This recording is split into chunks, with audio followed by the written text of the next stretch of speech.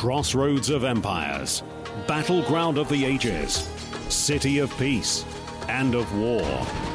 This is Jerusalem, where archaeology uncovers the empires of yesterday, where prophecy decodes the headlines of today. This is where history and prophecy come alive. This is Watch Jerusalem. Hello and welcome back to Watch Jerusalem. I'm your host, Brent Nagtegaal. I'm here in Jerusalem, Israel. Thank you very much for joining me today. Today we're going to be talking about this really amazing relationship that is being struck up once again. It is a rare relationship. It is a trifecta of nations that come together at different times throughout history, and when they do, something remarkable is taking place. I'm talking about the relationship between Israel, the United States, and the United Kingdom. Of course, Israel as the modern state has not been around for the greatest amount of time, just over 70 years now. But Israel's history and the history of the Jews goes back so much further than that, so much further, obviously, back to biblical times. And also the people that make up the United States and Britain, although it's not known by most people, goes back to biblical times as well. And really, when we have these, as history bears out, when we have these nations coming together, something remarkable is taking place. And I just want to talk about some recent news that shows that there's a convergence of interest between these three nations and that their brotherly bonds are being resuscitated right now to an amazing degree. The first story I want to cover that relates to this is what's going on in the Persian Gulf. Of course, I've been talking about this for a number of weeks, relating to what Iran is trying to do, jeopardize trade, jeopardize the oil tankers coming through the Persian Gulf, through the Strait of Hormuz as they get towards the market. And of course, you had the United States is the main guarantor of the protector of this international shipping through this waterway. But since the United Kingdom decided, going back a month now, to impound the Grace 1, which is an Iranian vessel that was en route to deliver oil to Syria, which was against European Union sanctions, that they impounded that vessel. Since that time, you've had the United Kingdom make themselves a target for the Iranians. And so we have had the Iranians take British vessels now and still holding them captive inside the Persian Gulf. And you had Britain's call come out for a European-led force, a European-led naval mission to the Persian Gulf to try and counteract this naval piracy done by the Iranians. And yet you haven't found anyone really jumping in, really buying in. The Germans don't really want to do it. The French, even though they have a lot of interest in doing it, don't really want to do it. And so you had the British that eventually said, okay, we're just going to partner with the United States. We're going to partner with the United States that already has a mission there in the Persian Gulf to protect its international travel through this area. And so you had, this is going back at the beginning of last week, you had Britain coming together, you had the United States coming together, but that's not it. You also have Israel being a part of this multinational group that is working together to protect and safeguard naval transit through the Persian Gulf. This is in a way quite shocking that Israel is actually joining this group. Of course, Israel is not going to send naval vessels to the region, and their help is probably limited. But at the same time, it is very significant and interesting that the three nations that are working together right now in the Persian Gulf to counter Iran are the United States, Britain, and Israel. And it's these three nations I want to talk about together in the relationship they have right now, the resurgence in this relationship, and mainly focusing on the relationship between Britain and Israel. Because historically, Great Britain has not been a friend of Israel, the modern state of Israel. Of course, Balfour is the Balfour Declaration of 1917. We'll talk about that as well. But that is a rarity when you have this situation where Britain does favor Israel and favors Israel internationally. And so we're going to focus mainly on that, and we'll get towards looking at the new cabinet of Boris Johnson, the new Prime Minister of Britain, and show how it's full of Israelophiles, people that love Israel. This is rare. This doesn't happen. Historically, this does not happen unless something amazing, something out of the ordinary, and I would say something miraculous is taking place. But first of all, let's get to this article. This is from Times of Israel, written earlier this week, talking about Israel's involvement in this US-led naval mission in the Strait of Hormuz. And this is what Times of Israel wrote August 6th. Foreign Minister Israel Katz said Tuesday that Israel was involved in a US-led naval mission to provide maritime security in the Strait of Hormuz, where Iran recently seized merchant ships. Speaking at a closed session of the Knesset Foreign Affairs and Defense Committee, Katz said Israel was assisting the mission with intelligence and other unspecified fields, the Ynet News reported. He said the mission was in Israel's strategic interest of countering Iran and boost ties with Gulf countries. According to that Israel news site, Katz told the committee that he instructed his ministry to work to include Israel in the mission in a recent visit to Abu Dhabi and so on. Then he also says this: Katz also praised Britain's announcement Monday it would join the mission, making it the only country so far to do so. Can you really understand? This is amazing. You've got the United States, Britain, Israel working together, and Australia is actually saying that it is seriously considering joining it as well. And what do all these nations have in common? Australia, the United States, Israel, Britain, Great Britain. Well, they've got a biblical history together. They are biblical nations. They are part of the nations of ancient Israel, or part of the tribes of ancient Israel. And if you haven't proven that yet, I really do encourage you to request our book. It's by Herbert W. Armstrong, written by Mr. Herbert W. Armstrong. It's entitled The United States and Britain and Prophecy, and it really does provide the foundational understanding for what we're talking about today.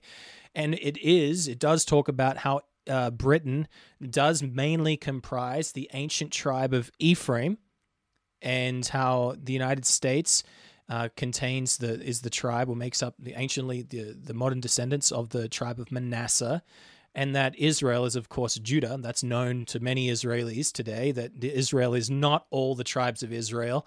Obviously, only the tribes of Judah, Levi, and Benjamin make up the current nation of Israel today, of course, as well as a bunch of other imports. And those others were called the lost 10 tribes. Well, some of them, Ephraim, Manasseh, if you go back to biblical times in Genesis chapter 49 and previously Genesis chapter 48, you see that the name of Israel, or Jacob, or Israel, was placed upon these two sons of Joseph. These sons of Joseph should also be called Israel in our day, in fulfillment of biblical prophecy. And that should be very easy to prove for anybody to see, especially when you go into prophecies like found in the book of Hosea, especially Hosea chapter 5 and verse 5. It talks about Israel and Ephraim and Judah all being separate people in this time. Talks about them all falling together. That didn't happen anciently. And so there must be individual nations that make up those tribes today. And they have a familiar relationship together. Now, if you look at certain ancient biblical parallels to especially these tribes of Ephraim and Judah, they were historically jealous of one another. And it was very interesting because in a way it was kind of set up to be that way. I'm not saying it had to be that way, but you had Ephraim, who was the leader of the birthright. You can see that in 1 Chronicles chapter 5 and verse 2. It talks about who received the birthright promise. That would go to Ephraim. They would receive the majority portion.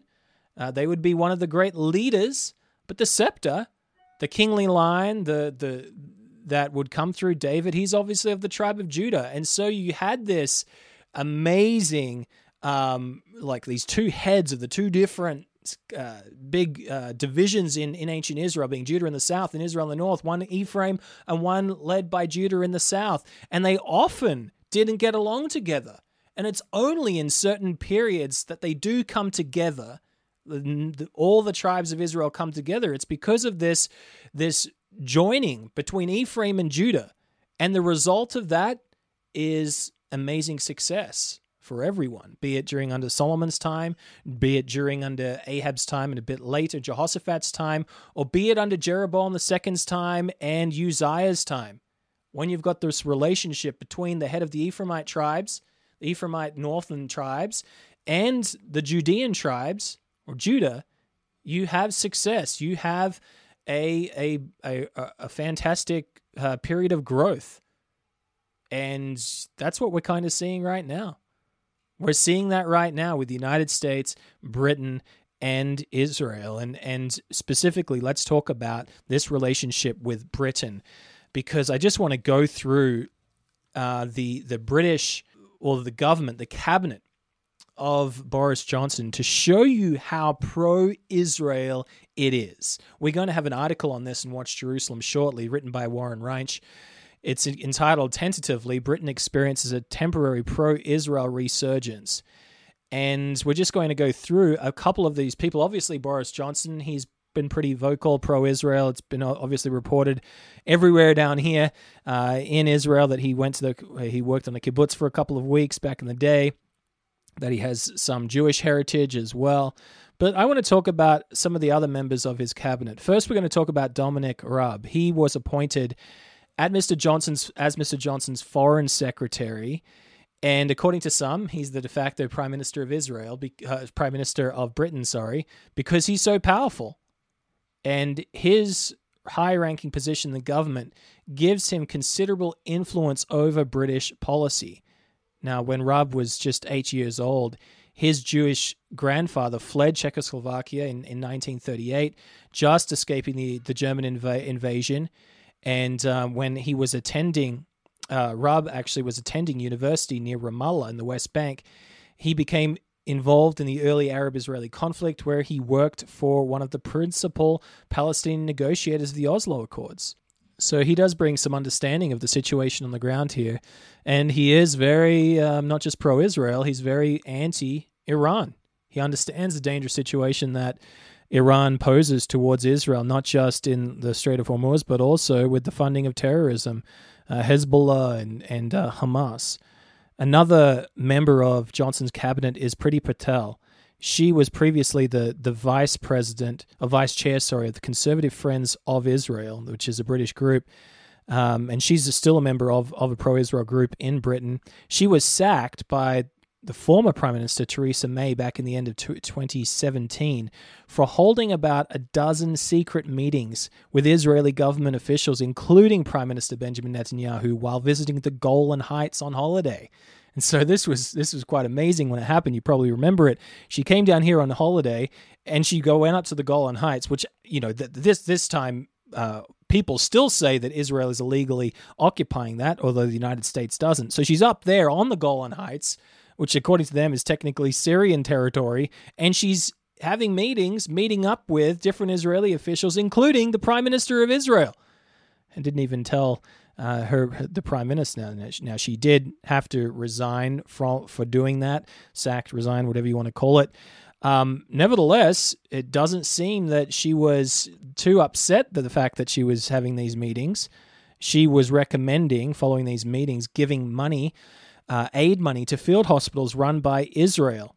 Of course, this was, I think it was Operation Good Neighbor or something like that, when you had Syrians that were trying to escape ISIS and Israel was coming to their aid.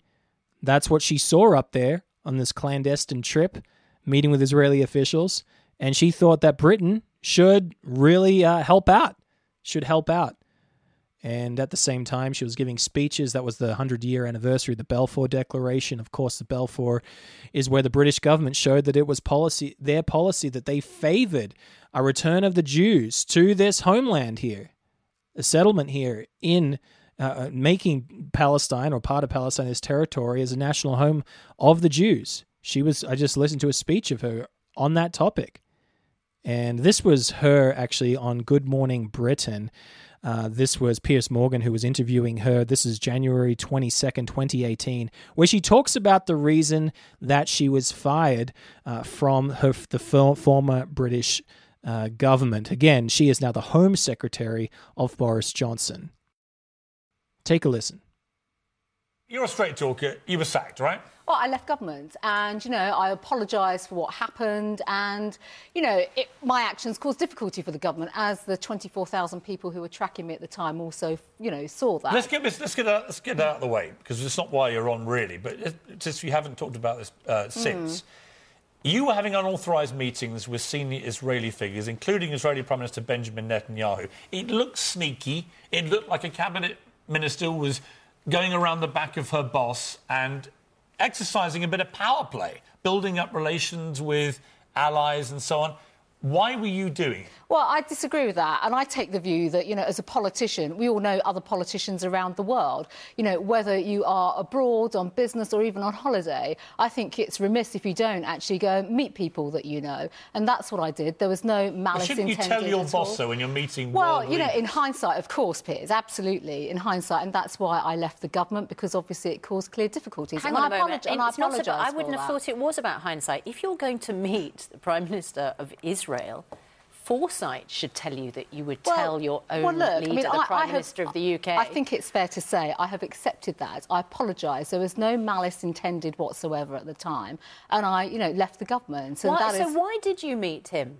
Well, he's somebody that I know. I've met him before, and I had the opportunity to meet him. And to be fair, as I've said, when I've been abroad before, and politicians do know other politicians around the world. And I would have thought, for your viewers in particular, it's a good thing that politicians actually in this country get on with other politicians. I don't disagree with that. But if I was your boss, and I discovered that you've been sneaking off meeting other world leaders, very important world leaders like Benjamin Netanyahu, and hadn't thought to mention it to me, I'd be incandescent. Well, look, we agree, OK, and that has happened, and that is the past now, and I'm moving on from that, and I've been clear that I've apologised for that. But, there was no malice intended, and I was very clear with the Prime Minister about that too. So that was Priti Patel. She is the Home Secretary now of Boris Johnson's government in the United Kingdom. And she was fired for basically having very close relations with Israel, even clandestine relations, a relationship that the previous government didn't really smile upon. Of course, she probably should have told the Prime Minister, but maybe the Prime Minister wouldn't have allowed her to do it.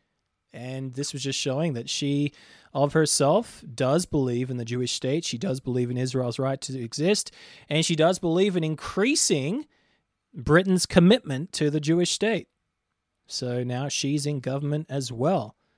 Now let's get to the Chancellor of the Exchequer, which is basically the treasurer of Britain, Sayed Javid. He's another member of the Conservative Friends for Israel. He made a trip to Israel and the West Bank just last month. He actually was one of the first British politicians, while they're still a cabinet member, to visit the Western Wall. And while he does come from a Muslim family, he wore a traditional Jewish kippah there as well. He strongly believes in coexistence, as he says, between Jewish and Muslim people. He said, quote, "We love Jewish heritage very much and appreciate it."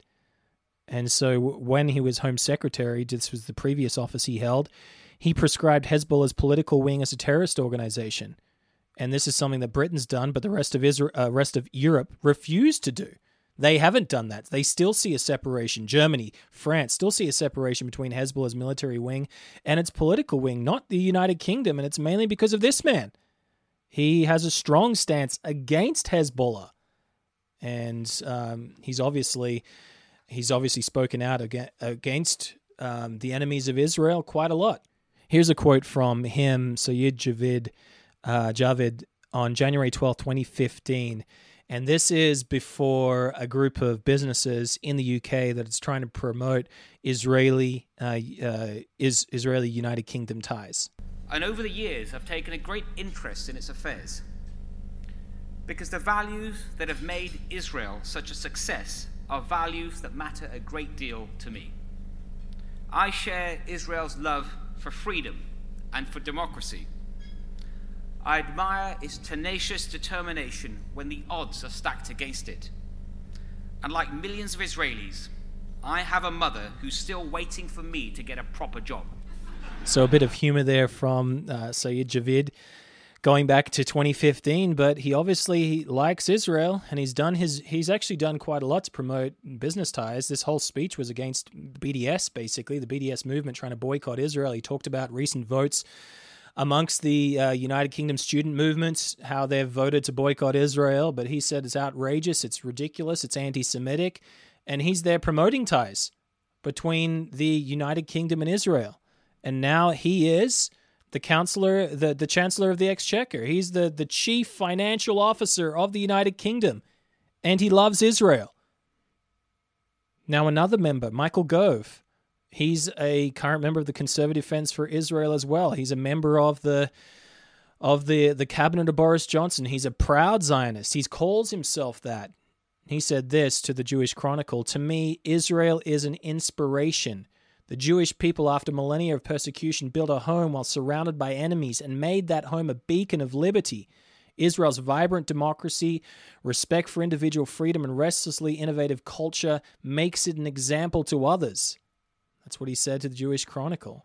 Here is a bit of a soundbite from him as well, going back a couple of years ago. The answer to all those questions, again and again, is Israel. The country in the Middle East where human dignity, the rule of law, and free speech are protected as nowhere else. The land that was once a desert and which now blooms, which was built by refugees and now comes to the aid of the suffering worldwide, which has been under siege for decades, but is one of the most intellectually innovative on the planet. Israel. This country played a small part in the creation of that point of light. The founders of the State of Israel and the generations of its citizens who endured so much, worked so hard, and gave so much, did the rest. We can and we should, in this season of Thanksgiving, feel gratitude for them all. Thank you. That was Michael Gove, another member of the cabinet of Boris Johnson in the United Kingdom, speaking extremely favorable towards Israel. And I was just going back and looking at the times in which many of those speeches were given. These were back at the end of 2017, at the centenary of the Balfour Declaration. And here you've got these leaders that at that time weren't necessarily part of the British cabinet. Actually, I think some of them were back then, or one or two of them were.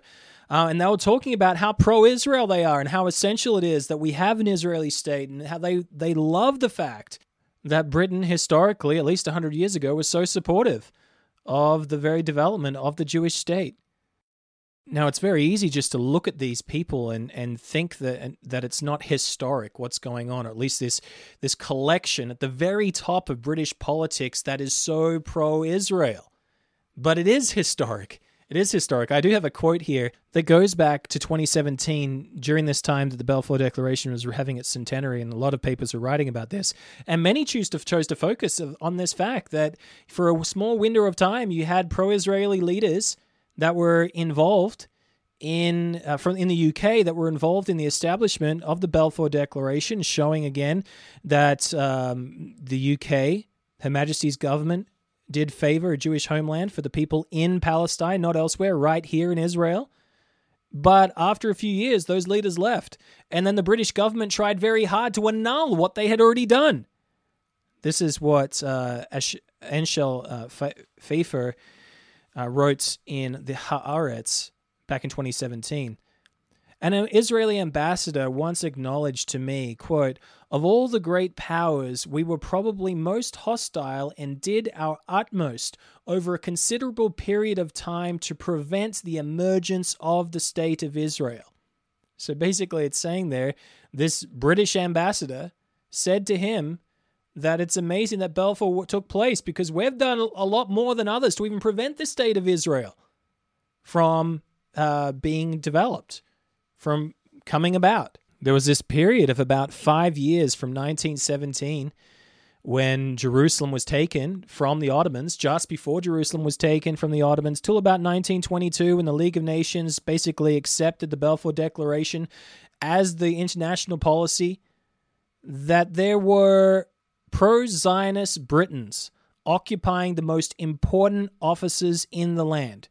Basically the cabinet back then, as it is today, and really no time since, that was so pro-Israel, that was Zionist, that believed Israel should be here. And that's the reason that the Balfour Agreement even passed through the cabinet.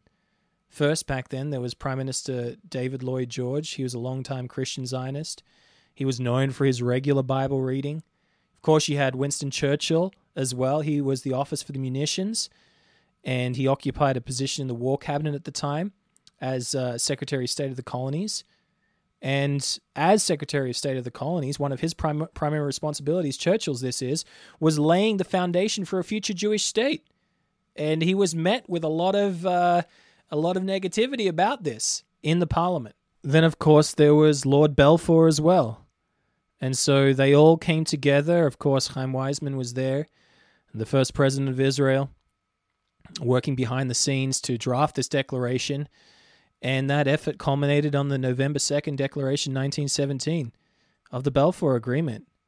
Now, these leaders, among others, in Britain, came to the very front of British politics, and they basically dictated a pro-Zionist policy that we really haven't seen for about 100 years. But looking at the cabinet right now, you would say that the cabinet, the government in Britain, is about as pro-Zionist as we've seen since then for about 100 years. What is going on? Why is it so? Why is it so? Now, at the beginning, I spoke about how you do have this brotherly biblical relationship between tribes of Israel at play here. I mentioned that Ephraim is Britain, the United Kingdom, and its colonies. Many people are obviously aware of this. You type, Ephraim or being the United Kingdom, and you'll likely go to a Wikipedia page and it'll say that this is British Israelism. This is something that came up in the early 1900s during the reign of Victoria, and then it was poo-pooed and proved false. And then you're done. You're done proving it. You can't be bothered looking into it further than that. Well, I challenge you to look into it further than that. See if it's true. And again, this book, The United States and Britain in Prophecy, will prove that to you if you study it with an open mind. With an open mind that hasn't already came to your understanding of it. You do have Ephraim being the United Kingdom, Manasseh being the United States, and little old Judah being here down in Israel. And all of this brotherhood is coming together very temporarily. Again, this is something that doesn't happen. This is something, in fact, that in the world to come, this type of the enmity that exists between Ephraim and Judah specifically is something that God is going to have to heal. He prophesies as much. This is Isaiah chapter 11 and verse 13. It says this, and this is the chapter that talks about the lamb and the lion laying down together, but it's not just, that's not the only miracle that's taking place. If you go down further, it says this, verse 13, the envy also of Ephraim shall depart, and the adversaries of Judah shall be cut off. Ephraim shall not envy Judah, and Judah will not vex Ephraim. That's the reason you've got a historic animosity between the United Kingdom and the state of Israel. It goes all the way back to biblical times. It goes all the way back 3,000 years to Ephraim and Judah not really getting along that well. And God is going to have to heal it in the future. And so when we see a government from the United Kingdom that comes on strong, being such a pro-Zionist entity, something miraculous is taking place. Be it the Balfour Declaration that's going to set up the establishment of the Jewish state, or be it right now, where we're seeing a resurgence of the United States, and in part because of that, of the United Kingdom and of little old Judah, the state of Israel. This is a resurgence that our editor-in-chief, Mr. Gerald Flurry, has been writing a lot about over the past year or so, talking about how the leadership in the United States is leading a resurgence of the biblical nations of Israel. The United Kingdom is jumping on board right now. They're leaving Europe. They're going to leave Europe. And they're in this this type of relationship now with the United States, it seems, going forward. And then we obviously see the relationship between Israel and the United States, and now Britain coming to the fore. Now, it's interesting, if you go back even to Balfour's time and the declaration that took place, you had all the pro-Israeli cabinet members inside the United Kingdom, including Winston Churchill and Lloyd George. But you also had the United States that favored it as well. And really, that tipped the scales. They checked up with the United States before they went through with this declaration.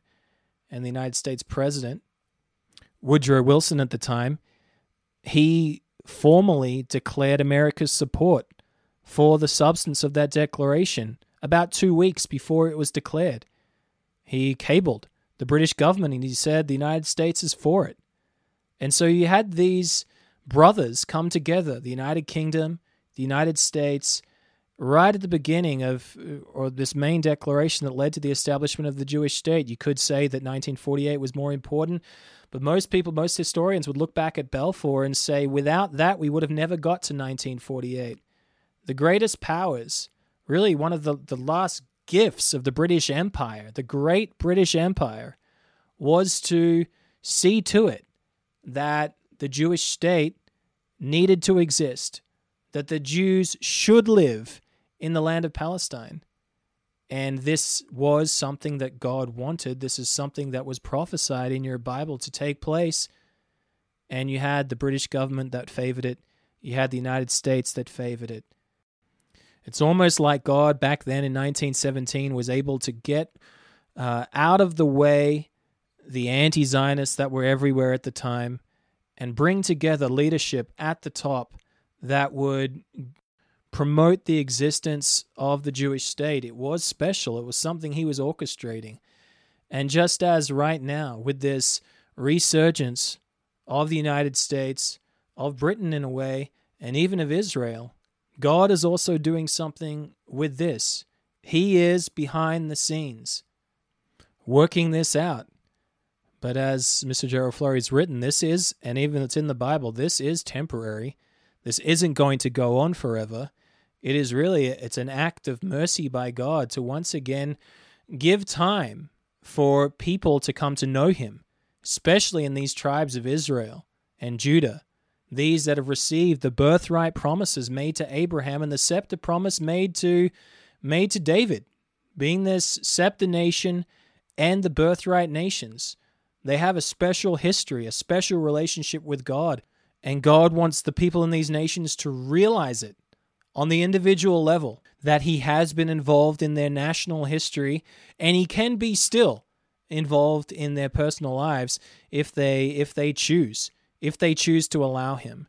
Now, if you want more understanding on the relationship that exists right now between Israel, between Britain, between the United Kingdom, and connect the dots in your Bible and in history and prophecy, you really need to request this book by Herbert W. Armstrong entitled The United States and Britain in Prophecy.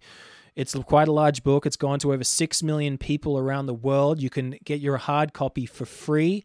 All you need to do to get that is go to watchjerusalem.co.il, and then you can go to the literature tab and click on United States and Britain in Prophecy. You can read a PDF online, or we'll send you a copy wherever you are in the world. You really need to get your hands on this book, The United States and Britain in Prophecy.